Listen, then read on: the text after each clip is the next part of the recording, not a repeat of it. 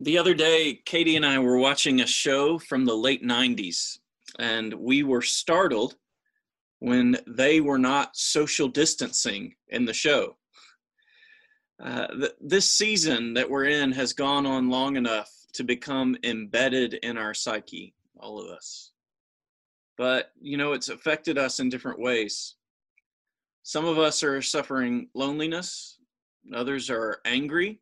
We're concerned about the ongoing economic fallout, the ongoing toll of the virus potentially, or the political precedent that's been set during this time period. And things are about to begin shifting again. The stores are already getting busier. We're soon going to be able to regather for worship in person, it looks like. This week, the staff and parish council are going to continue a conversation about what it looks like for us to do this well, which could mean having services outside for a while, continuing to provide services online for those who are most vulnerable or most concerned about gathering. What I want to ask this morning is, how do we emerge from this better? How do we regather in such a way that we are better than we were before? I heard somewhere recently that the next few months could be some of the most trying times within the church of recent date, some of the most divisive, because people are going to react differently, some more or less conservative than others. And also in the coming months, there are going to be ongoing evaluations of who was right, of what could have been done better or what could have not been done. And there too, we will have disagreements.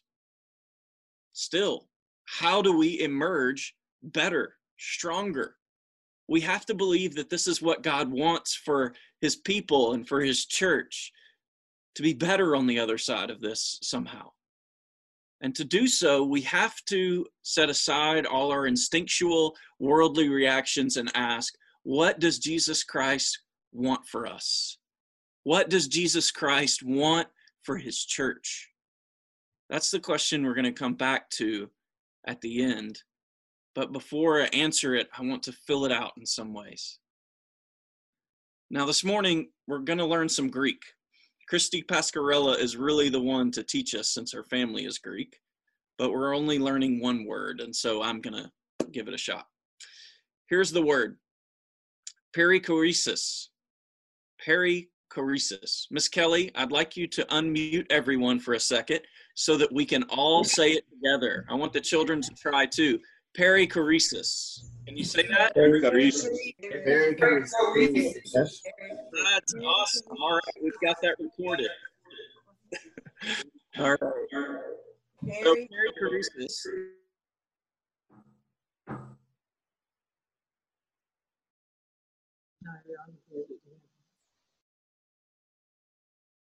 God the Father. Sorry. I'm gonna go back just a second. I think I was muted for a second. Perichoresis is a word the church has used for a very long time to describe the relationships within the Trinity. God the Father, God the Son, and God the Holy Spirit. Now, Jesus tells us about his relationship with the Father in the passage that John Bennett's just read for us in John 14. This is verse 11. Jesus says, I am in the Father, and the Father is in me. The Father, Jesus says, dwells in me. That's verse 10. The Father and I are one, Jesus says in chapter 10 of John's Gospel. Jesus says these kinds of things so often that it's honestly a little strange. No other son claims to be so alike to his Father. Like Father, like Son takes on a new level of meaning when spoken of about Jesus and the Father. Now, what does perichoresis mean? It means to dwell within another. The idea is that multiple individuals dwell in each other in a mysterious way. Now, I want you to think for a second of the way that we show hospitality to others by making room for them in our homes. We set a table, we set aside space for them to come and be with us, and we try to make them feel welcome.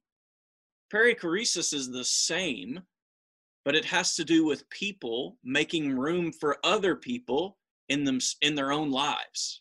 So in this case, it's with God. The persons of the Trinity make room within themselves for each of the others. The Father is within the Son. The Son is within the Father. The Spirit is within the Father and the Son. The Spirit is the Spirit of God the Father and the Spirit of Christ Jesus.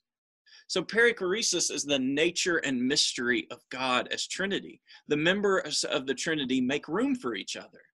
They are three, yet they are one. But Jesus doesn't use this language only to speak about his relationship with the Father. He uses it also to speak about his relationship to us and our relationships to each other. Listen to what Jesus prays for in what we call his high priestly prayer of John 17.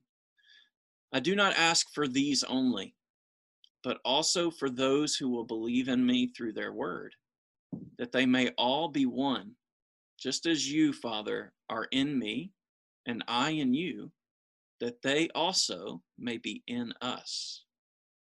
Again, here, Jesus says that the Father is in him and he is in the Father. Then he prays that those who believe in him will be in him and in the Father.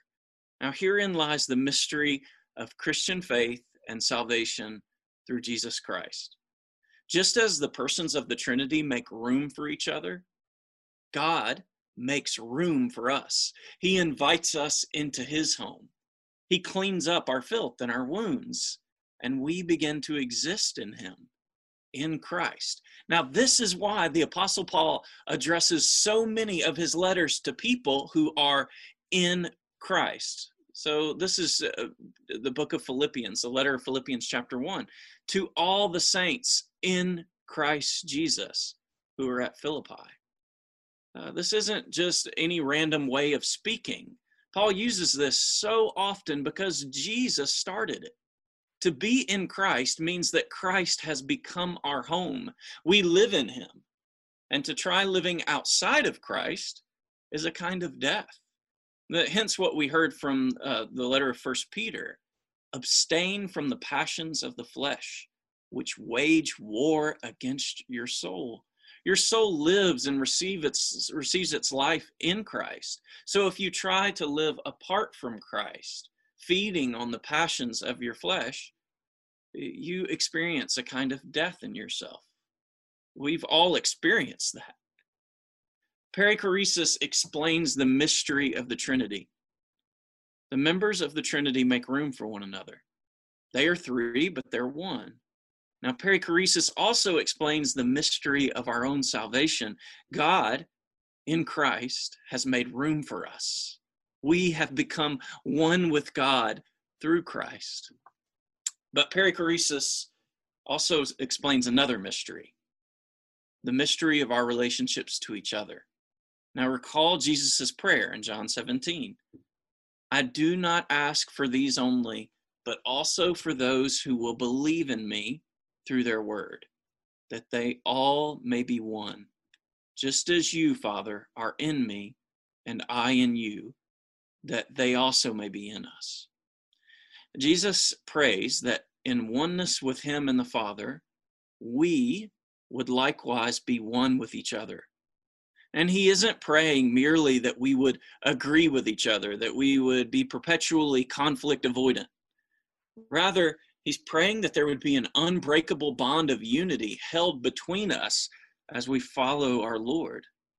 This perichoresis, this oneness among humans, is modeled in miniature in the institution of marriage, when a husband and wife live together as one flesh. The marriages at Church of the Lamb, when they're rooted in Christ, they point to the relationship between Christ and all of us as his church. Christ is our home, and we live in him with a host of brothers and sisters bonded together in him. And to abandon each other is in some ways also to abandon Christ. So back to the original question. What does Jesus Christ want for us? What does he want for his church? What Christ wants for us does not change because of everything that's happened recently. We don't need to spend too much time speculating about deeper meanings of what's happened. If God wishes to show us something, we remain open to that, and God will show us. But otherwise, speculations only distract us from our true mission and purpose as people of God. Christ wants for us now what he always wants, for us to find our home in him, to be one with him and with each other, to love him and to love our neighbors as ourselves. This is always the most urgent matter of our lives, to love Christ and to love our neighbors as ourselves. Now, our ability to receive and obey what Christ wants hasn't changed either. In Christ, we have everything that we need to love him and to love our neighbors faithfully in any circumstance, in any adversity. So to close, I want to give two very quick and practical things, actions we do as we move forward in this moment as a church. One, we're to work for Christ. As a church, we are to work for Christ. This is what Jesus says in John chapter 14, verse 12, that we've already heard. Whoever believes in me will also do the works that I do. And even greater works than these will he do, because I am going to the Father. Jesus says that his power will be available to his people as he goes to the Father and sends his helper, the Spirit. That between now and his return, we're to continue the work that he started. And because of his power with us, our own works will in some way outshine his own. Now that sounds nearly blasphemous to say had not Jesus been the one who said it. What could Jesus mean that we will do greater works than him? There's no way to answer this completely, exhaustively. But one way to think about this is Jesus had only 3 years of ministry on earth. Many of us, by the grace of God, live much longer than he did. We work much longer. So think about the Apostle Paul. In 20 years of ministry, the Apostle Paul planted churches across the known world. Could that be the type of greater work that Jesus is speaking of? Could it be that we dare to create lasting work for Jesus's kingdom, each of us during our own lifetimes, in the way that God calls us to labor for him? Might Church of the Lamb, in the power of the Spirit, build an outpost of God's kingdom here, where we are, to last for generations to come, to build disciples, to make disciples here and of the nations for generations to come? Right now, we're beginning to see some of the works that our community needs from us in the immediate time. Through Jed Pasquarello, we've learned that First Church of the Nazarene on Port Republic Road is distributing food and clothing to residents of Rockingham County, and they're in need of volunteers to pack boxes to get these materials out to people. Elkton Area United Services, which is the only social services organization that I'm aware of in Eastern Rockingham County, they're certainly the largest. To my knowledge, they're currently distributing more food than ever, and they could use donations of toiletries. We're going to continue to let you know about these things as we learn about them, these kinds of opportunities. There are small businesses, there are other individuals that are going to need our help in the days to come, and I hope that you'll find the ways that God is calling you to follow in the steps of Jesus, to do the kinds of works that he did, to continue his work, to love him, and to love our neighbors. This is one practical thing that we are called to do. We are to do the works of Christ. But second, we're also to pray in the name of Christ. So Jesus says in this passage in John 14, whatever you ask in my name, this I will do, that the Father may be glorified in the Son. If you ask me anything in my name, I will do it. Now, this passage is often a mystery to me. What does it mean that Jesus will give us anything that we ask for in his name? I think that part of discerning the mystery is continuing to pray in his name, and that is one of the ways we discern it. But here's something that we need to keep in mind. To ask something in the name of Christ is not merely to mention his name. It's to ask for something in serving his interests. To ask for something in the name of a king. Think about it. If you were a king's servant and you went and asked for something in the name of that king, if you were truly laboring in the name of the king, then you would be doing something that you really believe the king wanted you to do. If you were not doing something, if you were merely using his name as a form of deception to get what you want, then you would not be truly serving the interests of that king. It's the same with asking for things in the name of Jesus, our King.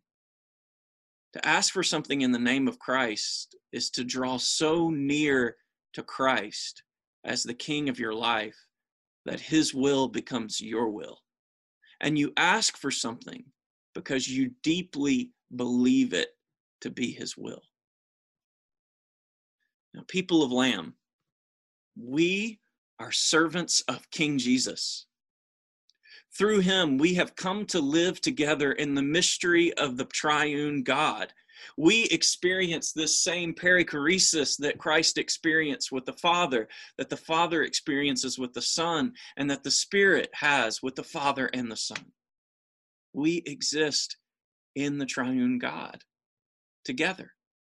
And we are sent by the triune God to do great works in the name of Christ, to pray in his name that his will would be done in Rockingham County and in the world itself. Now, as we look to regather, and some will decide to wait, still, regardless of what we do, let's hold fast that we have everything that we need in Christ to serve him well, and to serve each other well, and to serve our neighbors well in the days ahead. So whatever we choose to do, whether we regather or whether we stay back and experience a virtual worship service, we move forward without reticence and faith that we belong to Christ, and faith that we are called by him to be his servants as a church in Rockingham County, and that he's called us to do great works, even greater works than he himself did, in his name